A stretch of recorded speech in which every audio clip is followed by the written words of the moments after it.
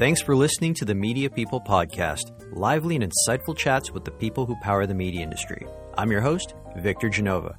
For more episodes, you can go to mediapeople.ca or subscribe wherever you get podcasts, including youtube.com/@mediapeoplepodcast. Views expressed by participants are personal.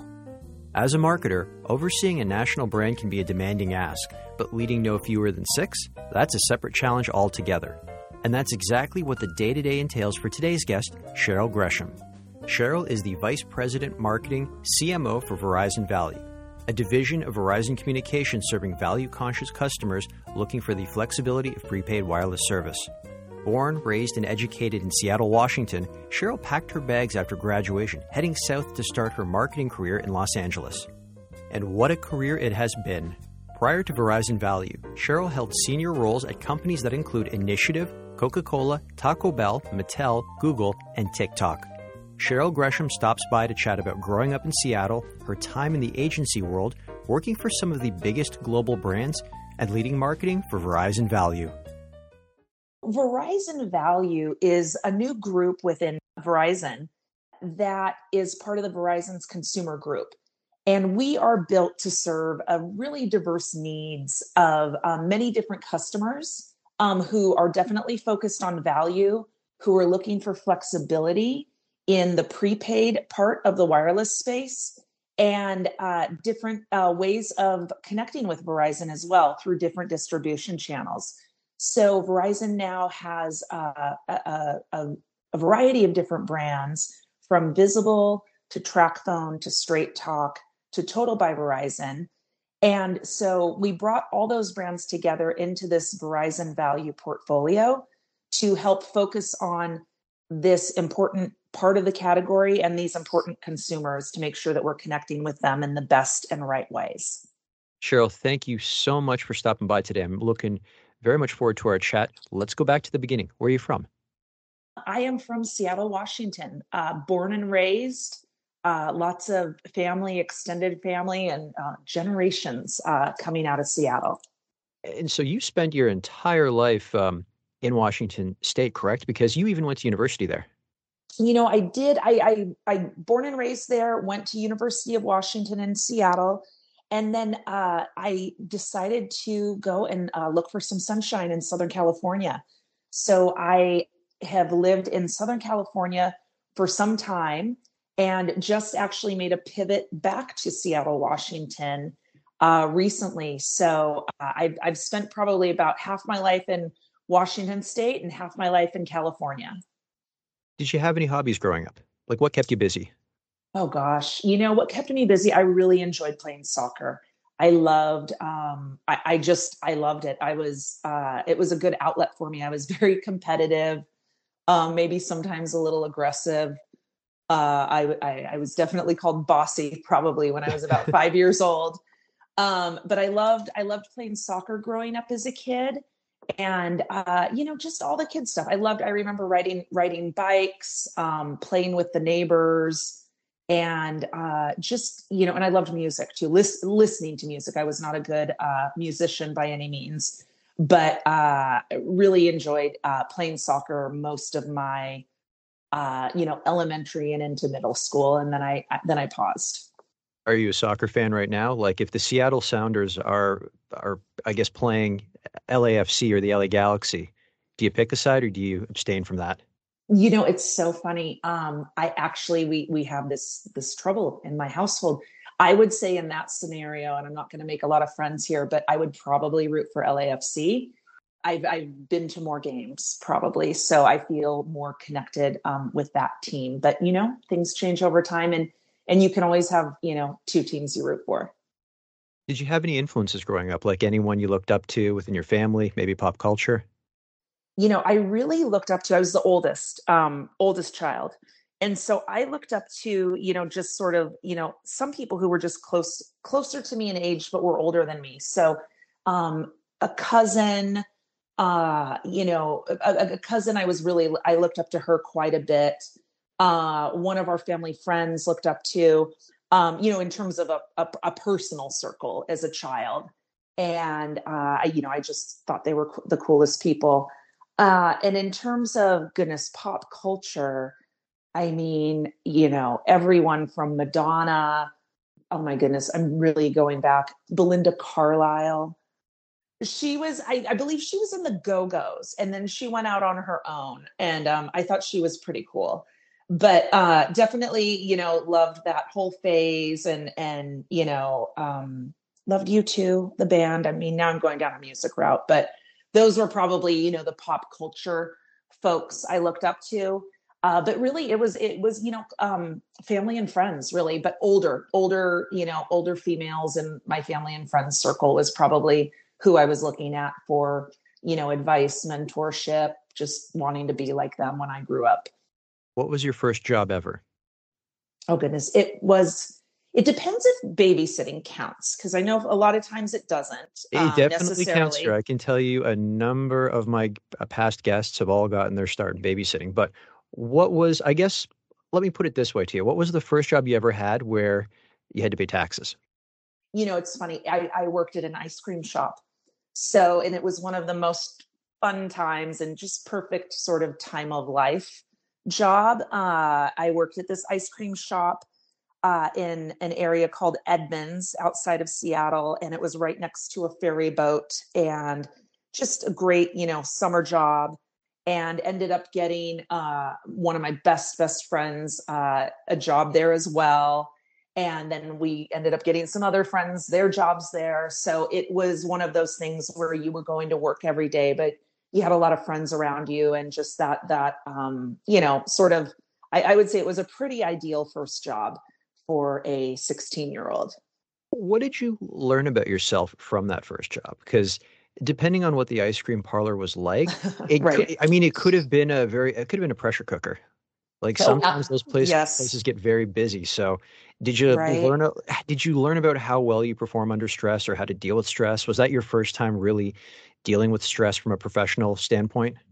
It's funny that you say this, because I've never thought of it that way. But when you bring this up, I actually remember those days of like the line out the door, and we had to hand make the waffle cones, and then if somebody ordered a shake, it slowed everything down. And I remember the stress and pressure, but I also remember just sort of like there was like a dial that turned on me that was like, okay, we gotta move. Let's go. And so I would say it was probably truthfully the, first outside, work experience where there was, pressure and juggling of different responsibilities, and having to maintain, a friendly face to the customers that we were serving. So yeah, I hadn't thought of that, but absolutely, I think that's something that probably helped tee me up for the future.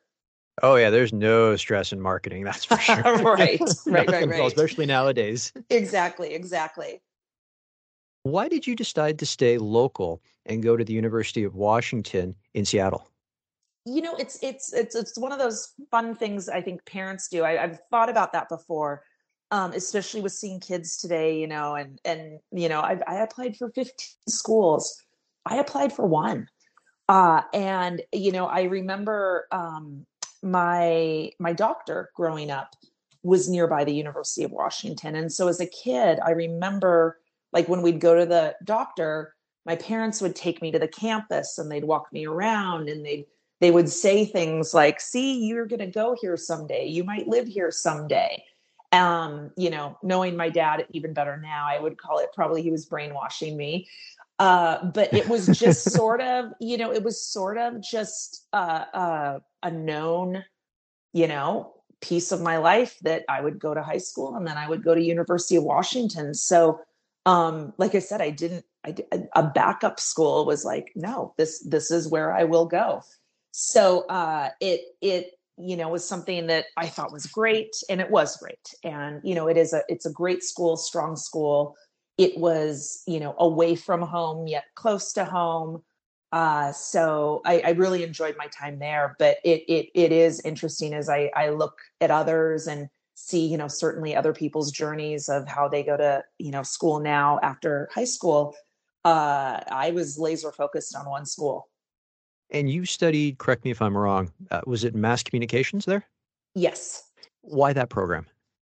Yeah, I've thought about this a lot actually. My very first, I'd say, introduction into marketing, I think I was a junior in high school, and I took a class that I don't remember the name of, but I think this program still exists. It was called DECA, DECA, and it was an organization, at least how it was taught at our school, that like taught kids about marketing and entrepreneurship.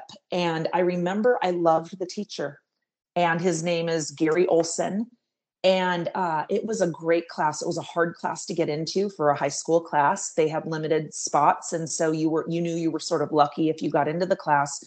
But we started learning about it then and there. And I remember the first time I ever heard anyone talk about like demographics and targeting and audiences and all of that. I really like zeroed in again on like, that was something that was really interesting to me. So I think it started there. And then, I got to the University of Washington, and, we did not have to declare a major coming in. It was something that you sort of got to sort out yourself, and, took different classes, and, leaned into communications. So I knew that, that was something I could do. It would give me some flexibility, some choice, and, get me closer to where I wanted to be in marketing. So it was, it lined up well.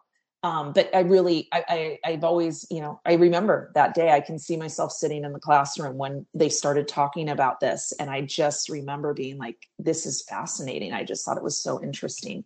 So that's how it happened. Did you already know where you wanted to be? Because I found when I was in university, and I bet you and I pretty much were in university, give or take the same time, but I found that people, if they weren't going to continue into graduate education, what they wanted to do was work at a certain place. Like they weren't thinking, I'm going to be the CMO. They're going to be like, this is my favorite company, and it feels like if I work there, regardless of what the position is, it won't feel like work. I did not. I think I took a little bit of a different path, in all honesty. When I was coming out of school, the economy wasn't great. It was it was just one of those times, right? It sort of like sets you on a path, which way you go. And when I was coming out of school, I had interviewed at a lot of different companies, but I wasn't still really sure what I was going to do. And I eventually decided, that I wanted to move to Southern California. And so, my very, very first job when I got there was a role at a brand company. That's where I ended up. But I did not, to answer your question more directly, I did not have a laser target on a specific company or companies I wanted to work at. I just knew what I wanted to do. And so it was a matter of finding the right place to do that at. And after graduation, you jumped right into the agency world and with a juggernaut too, under the IPG banner initiative. So how did you find that role Yeah. coming out of university? And Well, was this role in LA as well? what's interesting is when I transitioned down to LA, I actually, before Initiative, had a job for 2.5 months at this brand company. And it was privately owned. And it was a fascinating company. Pharmaceutical companies would hire us to develop, consumer-facing names for the drugs. And the process that we went through, the trademarks, all of that, it was really interesting. I was only there 2.5 months. It was a pretty crazy environment. I left quickly, and it was a privately owned company. And I will just say that the owner was he was known for throwing things at the wall, cursing, and I just one day I remember I had like no money and didn't really know what I was going to do next, but I just remember thinking I can't work in an environment like this, and I quit on the spot and walked out. So it's anyway. So then you asked, how did I get to IPG? The good news was my now husband, but boyfriend at the time, worked in the advertising industry. And he had met with a bunch of clients one day And I remember, I told him, I'm like, I don't know that this brand job I have is really a good place for me to be. This was before I quit. And he's like, you should check these people out. And he just honestly handed me a business card. So after I left the brand company, I looked into Initiative, and oftentimes there's a lot of entry level roles, right, at agencies, and I was definitely entry level at the time. I applied. I applied for an assistant media planner role, and it was pretty funny. I remember I was sort of starstruck because the agency offices were on Sunset Boulevard, and being near, new to Los Angeles, to, go into an interview in a building on Sunset was just, felt really, really like a fun and important thing. And I remember they gave me a math test, which I thought was funny. But I remember talking to the woman who eventually became my boss. She's like, math is a lot of the job, and we need to make sure that we have people good at math. So it's funny. I don't know if they still interview folks like that today for that role, but I ended up getting the role, and that's how I got in. I want to take a quick step back. So when you landed in LA, you had spent your entire life in Seattle, and your very first job, which it's your first Yes. impression of working in LA, doesn't go very Yes. well. Was there a point where you were like, this place is crazy, or you were questioning your life decisions? Were you thinking about packing your bag and going back to Seattle? Like, was there any sort of culture shock in and around that? I mean, goodness, yes. It's so funny now too, because it feels so long ago, but I remember the building was on the backside of Beverly Hills High School. And I remember, being, from not California, how so many of us grow up in the world watching television, film, etc. And, so many of these places are just iconic and well known. And anyway, I remember seeing Beverly Hills High School, thinking that was so cool. And my building was on the backside of it. And I would say it didn't, though. It culture shock a little bit, yes, but it didn't make me doubt the decision to be there. I just knew I'd gotten into a bad situation that, I corrected. And I actually, I remember I was scared. I was so scared to quit, at that time, without having a job, without having, income, established. But I just knew, it was not a good place to be. So it didn't make me question, though, my decision, and honestly just made me probably more excited to join Initiative. And a strong strong company with a history and great reputation, and really, obviously great leaders and great people that I met and, still friends with today. After Initiative, you went to Davis Ellen, but then you did a stint at Coca-Cola as a brand manager.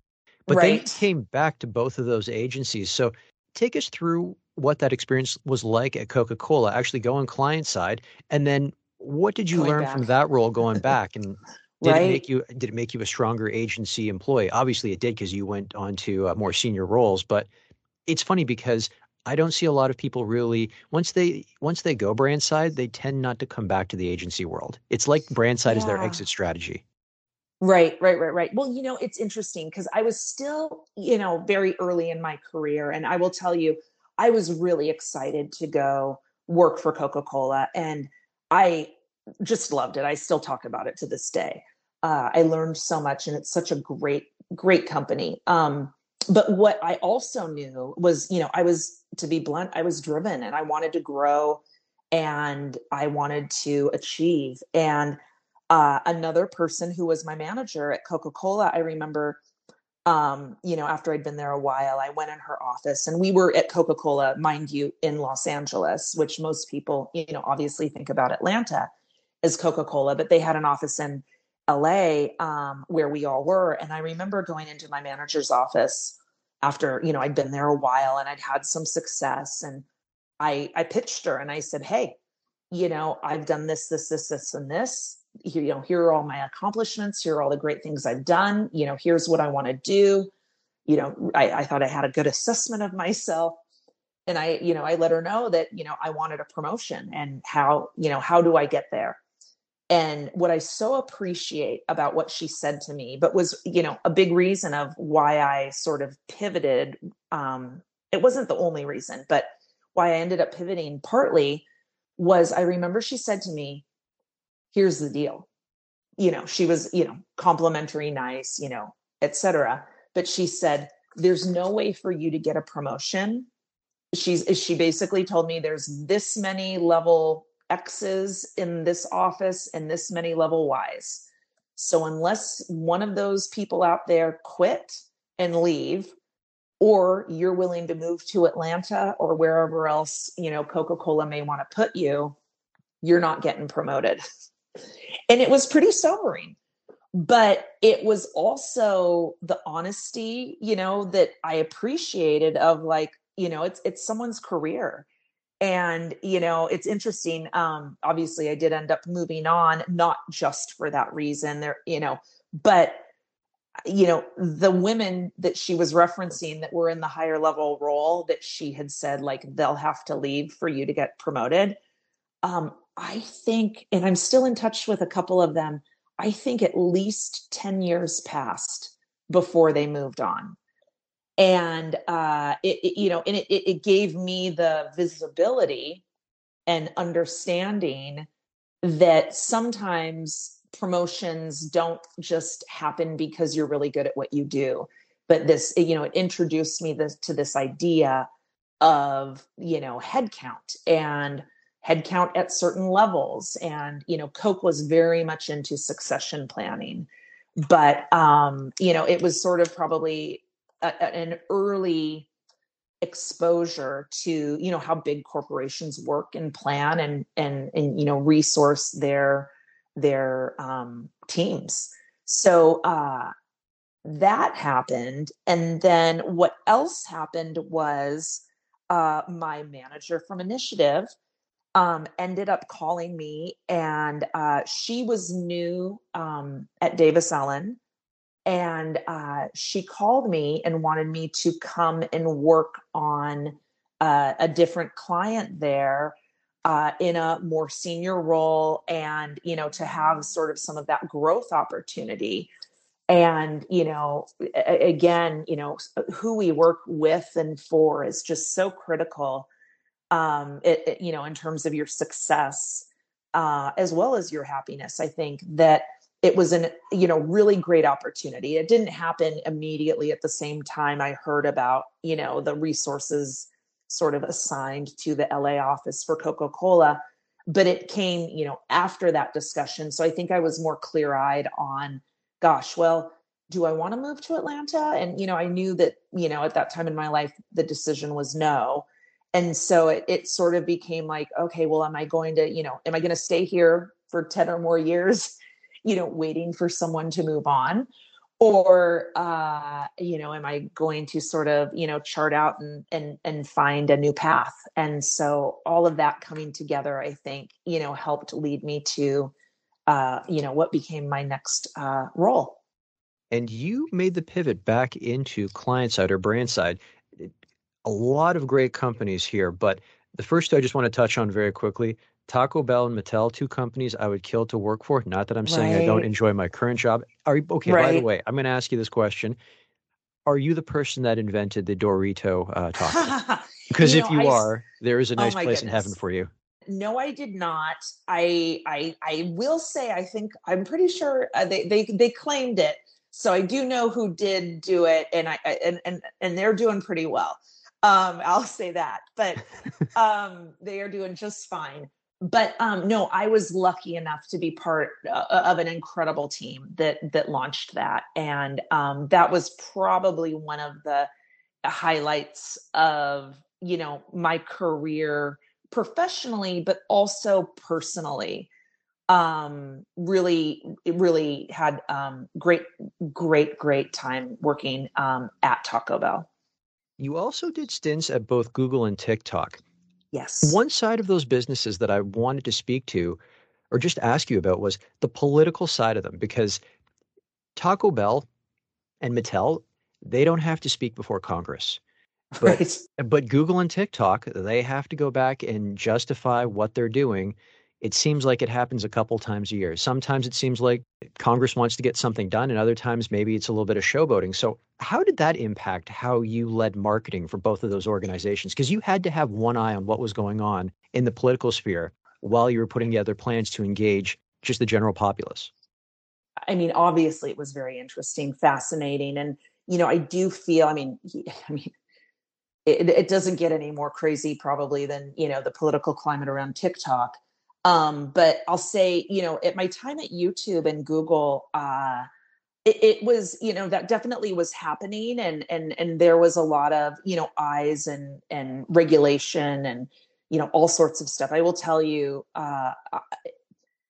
being an employee of Google, I made me a fan of Google even more.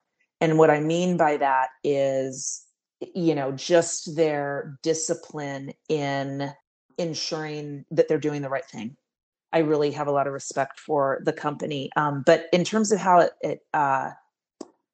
it made me think from a marketing perspective, I mean, it's interesting. We had work that we did because we needed to show and tell the story of the value that YouTube brings to people's lives. And there was a lot going on and continues to go on in the space around how some of these platforms are not quote unquote good for the world. But we had the opportunity to talk about what was happening on the platform that was good. And, how do we reach people to, be able to tell those stories and, help, legislators and decision makers hear that story as well and see, the positive things that the company brings into the world. And so, it's interesting, being part of a marketing team that is accountable and responsible for doing that and helping. And, you work cross-functionally, you work with a lot of different folks in the organization to help showcase the good things about the platform. And, and certainly at TikTok, I'd say it's probably in a different, certainly it was a different space because of the whole Trump ban and being an employee of TikTok through that time. That was a very different experience than being, an employee at YouTube.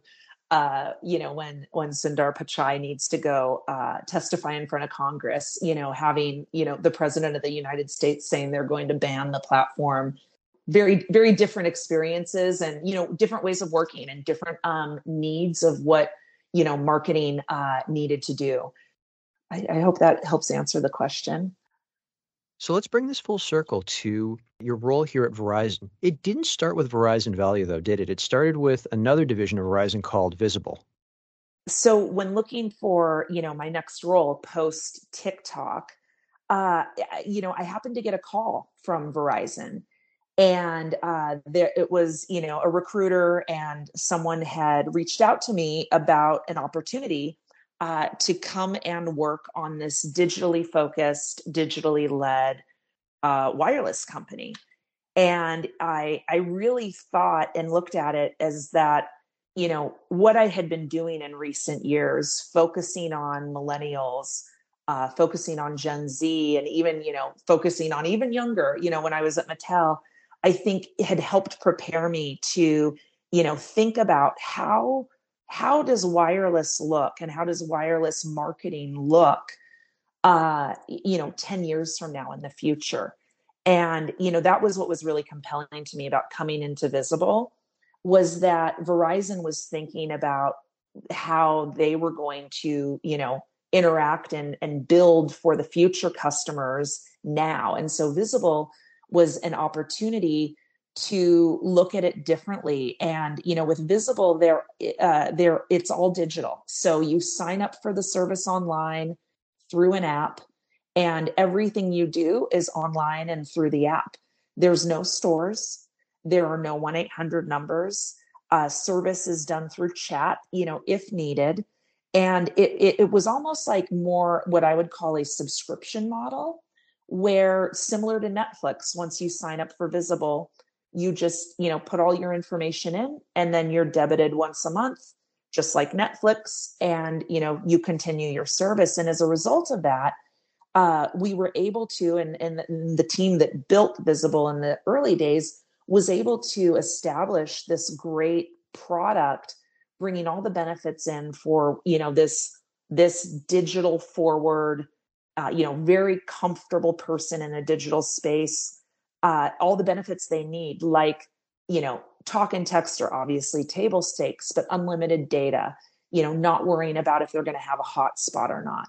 Brought that all into the platform, and then, offered it at a really compelling price that, didn't have, additional taxes and fees. And, you just know every month exactly to the penny what your bill is going to be. And it doesn't vary. And so all of that to say, I thought between, my marketing experience with reaching young audiences, the digital experience that I was, lucky enough to gain from working at both TikTok and YouTube, I think it brought me together with a great company like Verizon and Visible to be able to figure out and say, okay, how are we going to do this? And how are we going to bring this to people who will value it in a really compelling way? And it's been an incredible experience. And Visible's just been having some great growth and great success.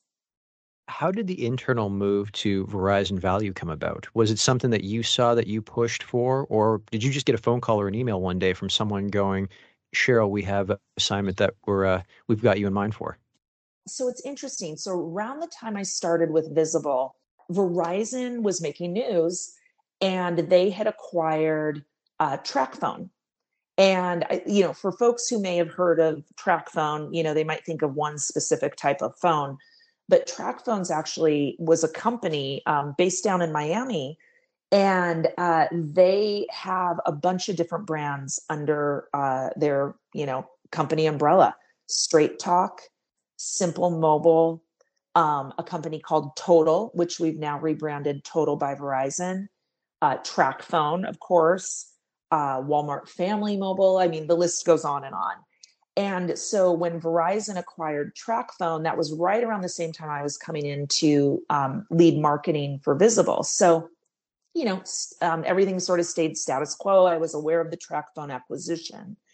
And, what it did for Verizon was really gave Verizon an opportunity to start, serving a much broader audience and, group of people that Verizon, what we in the industry refer to as postpaid, that Verizon postpaid was not serving at the time. And so anyway, over time, the company decided to bring all of these brands together under the Verizon Value portfolio. So it's interesting, but just, going back to a Coca-Cola or a Mattel, for example, at Mattel, we had what we called boys, girls, and games. But, if you had Barbie and Monster High and American Girl, those were all in one group. And, at Coca-Cola, we had, when I was there, and I'm sure both of these companies have changed how they categorize it now. But, when I was there, we called them CSDs, waters, teas. And so to bring this into Verizon and say, hey, we're going to have this category over here that we're going to call Verizon Value, it was familiar to me in a way that, I was like, oh, okay, I know how this works. I know how we're going to do this. And so, even though it's a completely, obviously very, very different product and category overall, but they brought it all together and started building a team around it. And so they put my boss, Angie Klein, in the role of president and CEO of the group, and started building out, a larger multi-brand group. So this role became available, and it was something I went out for. And, it was something that I, had a lot of discussions with leadership and other people and, cross-functional partners with, but something that I definitely was really excited about because I thought it was just a really great opportunity for Verizon, like I've said, to bring more solutions to different customers in very different places. We, have distribution in what we call indirect channels, where it might be a privately owned shop in the middle of Manhattan that someone sells a lot of different products in. And then we have our owned stores like Total by Verizon, and then we partner with Walmart specifically on Straight Talk, for example. And so depending on who you are, one of those places may be the best place for you to go get your wireless service. And so I love about Verizon Value that it brings the Verizon network and makes it accessible to people, to be blunt, no matter where they are and where they shop and what feels most comfortable and familiar to them. And, in different ways of payment and service and everything. So it's been a great move, and really just exciting times for us to build all of this out. Okay, just looking at the number of different brands that you oversee, how do you manage all of that? Like, do you have brand managers or brand VPs that report Yes. directly into you? And is there a specific brand that might be your baby? Because we hear about this all the time we hear about this from leaders who Right. oversee a multitude of projects, but you find that there was one thing that was their baby. Like for Steve Jobs, I actually think it was the iPhone. That was his baby that he Oh, always stayed very close to. Whereas yeah. other people like Sean Ives had more control over the iPod at the time, or maybe the new MacBook Pro. Is that the same thing with yourself too? Is like there one brand that you're a little bit more closer to? Yeah, it's interesting because I am a mom and I have more than one child, so I totally get this question. And here's what I'll say: I am very familiar, obviously, with Visible, having worked there, solely focused on Visible for a while. I'm still getting to know my new ones, and they are so different from one another, which is good actually, and that's what we want to make sure that we're doing is serving different people with different needs, which with each of them. But obviously, longevity. I've had the most time on Visible, but it's really interesting, just even personally. It's personally fulfilling and interesting and satisfying to learn more about who these other services satisfy and work for, and like again how we make sure that we're connecting with consumers and distributing it. And so I wouldn't say I have a favorite baby, but I've definitely spent the most time with Visible, and we've definitely done a lot of things that make me smile. But as we talk about Straight Talk, Total by Verizon, we're doing some really great stuff there. We're opening local stores in people's neighborhoods, so you're going to see a lot more about that, and that's where I'm definitely spending a lot of time these days. Did Visible see an uptick in subscribers during the pandemic? And I asked that question because we're all in lockdown. We're discouraged from getting close to each other. Stores are closed as well. And it just seems like the Visible business model was, I guess, by chance built for the pandemic. Anyone that was phone shopping or looking for a new service or plan during that time. Yeah. Oh, absolutely. Absolutely. They launched pre-pandemic, and it's interesting. Someone posted the other day, who was there at the very beginning. He said, I think in the first 7 months, the subscriptions did not equal like the past 2 days or something. And it just shows like the ramp, of any new business, of course, but definitely growth during the pandemic, and definitely growth, now I would even say the category has evolved so much just even in the past couple of years that, we are seeing a lot of growth there. And it's exciting. And I think people, and specific to Visible, I think that's really was the plan of what type of wireless service was going to be there to be able to meet the needs of the future. And I think as we get closer and closer to that future, we're seeing that it's definitely picking up steam, and it's exciting to watch, and it's exciting to, when I first told people I was leaving TikTok, which, everybody wanted to talk to you about, to going to Visible, they were like, I'm sorry, I don't know what that is.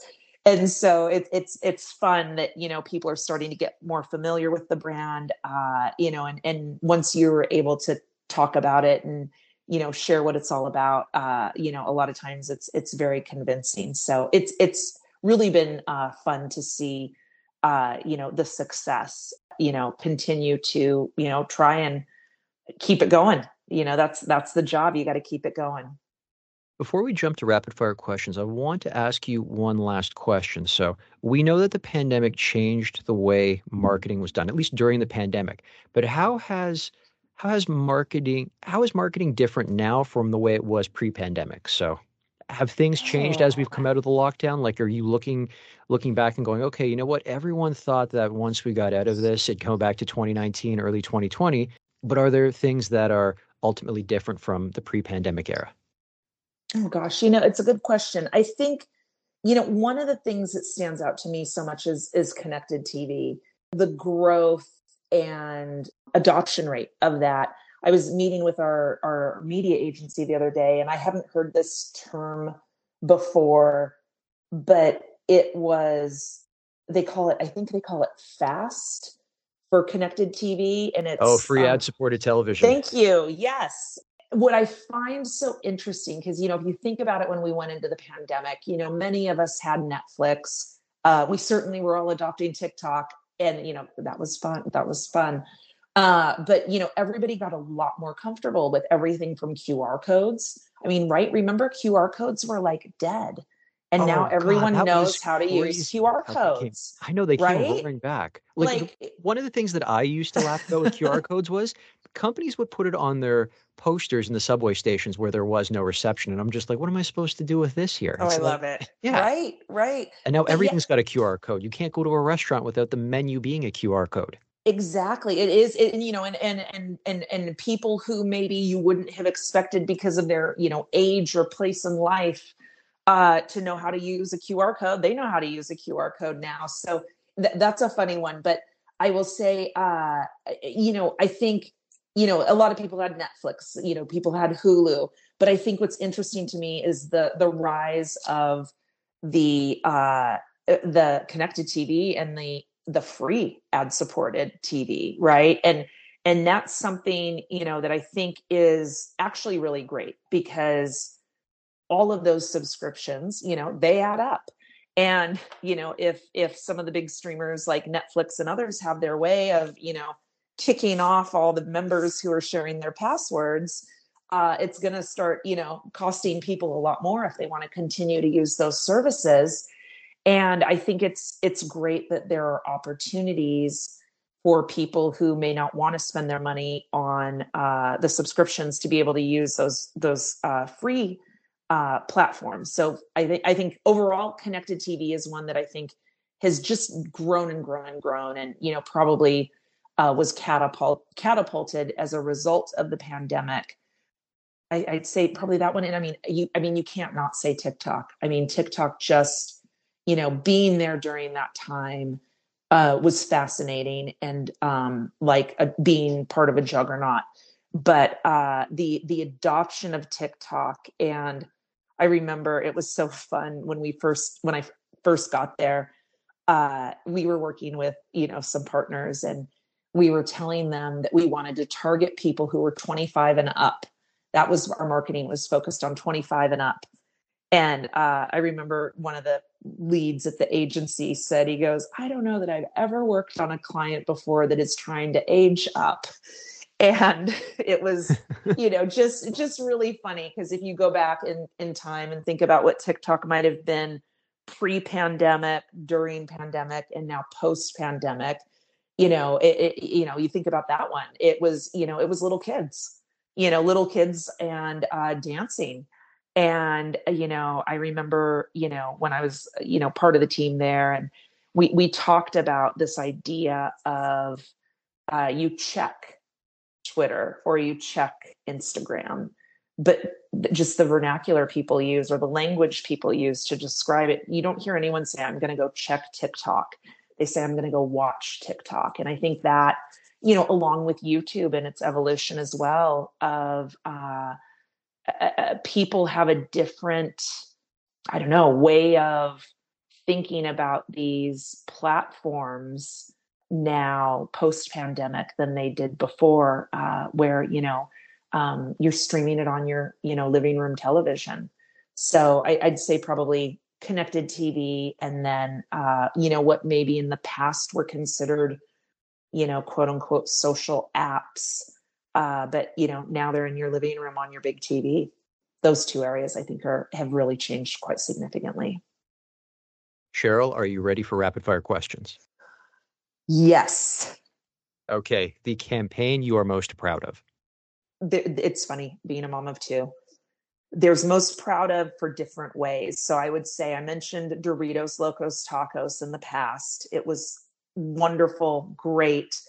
Like if you could do a case study in, MBA school about how to, do great marketing and, just have all the levers firing and all the teams and operations and everything successful and working well, I would say Doritos Locos Tacos. But, on a smaller level, more recently, I'll tell you, it's probably something we call it Blue World at Visible, but there was some work that was done, and I'll be candid, it was just one video. The story behind why I'm proud of it is that it was something no one thought could be done. And I remember, hearing all these reasons why we couldn't create something that we, needed to create from a responsive stance quickly. And I think, through that video that we created, and we ran it on, digital platforms and linear platforms, it did two things. That helped turn around the business, but it also, I think, helped turn around the marketing team and our agency's perspectives on what could be done and what we were capable of. And so it might sound corny, but I love that one from like the way it made the people who worked on it, the way it made them feel about their own capabilities. Your favorite movie? I love, it's an old one. It's called Lost in Translation. Bill Murray, Scarlett Johansson, probably early 2000s. He's in Tokyo, if you remember or saw that one. If you haven't. No, I do remember this film. Yeah. No, that was... Didn't he get nominated for an Oscar for that? I think he did. I Yeah. just loved it. I don't know what it was, but I just think there's so many good movies. I love movies, but Titanic, right? Like Pretty in Pink. So many. E.T. Oh gosh, what's the other one? The Russell Crowe one, Gladiator, right? So many. I do love movies, but Lost in Translation is one that I definitely it's the type of movie that you think about. It keeps you thinking. If Hollywood were to make a movie based on your life story, who would you want to play you? Oh goodness, I would say, I identify with, I think her name is Julie Bowen. She was the mom on Modern Family. If you are familiar with that TV series. I'm familiar with the show. I didn't watch it as intently. Yeah. Ed O'Neill's the one that sticks out for me, and Sofia Vergara. Yes. She was the blonde on the show, and she's a twin mom. I'm also a twin mom, and I just thought her character was hilarious. So she might be someone fun to play me. My follow-up, if Hollywood were to make that movie based on your life story, what would you call it? I don't know if I can borrow a name. I'm just thinking of other names of movies or books or something I know, but it's your movie. You can call it whatever you want. I just think about the difference of my life and, my journey, my journey so far, between living, in a place like Seattle and living in a place like Southern California. So, maybe a tale of two cities. Your favorite book? You know what? It's so bad. I do audiobooks. So if that counts, It definitely counts. Come on, we're on a podcast here. I know, Spoken word right? is I was king. going to say, I do audiobooks and podcasts all the time, even when I'm like in my house. I feel like I need to give you something really deep. I'll tell you the past two that I have listened to. One was Andy Cohen's latest book on fatherhood. And I also recently have listened to the Prince Harry book. So those are probably my two recent. I don't know that they're my favorite, but those are my two recent that I've listened to. Your favorite song?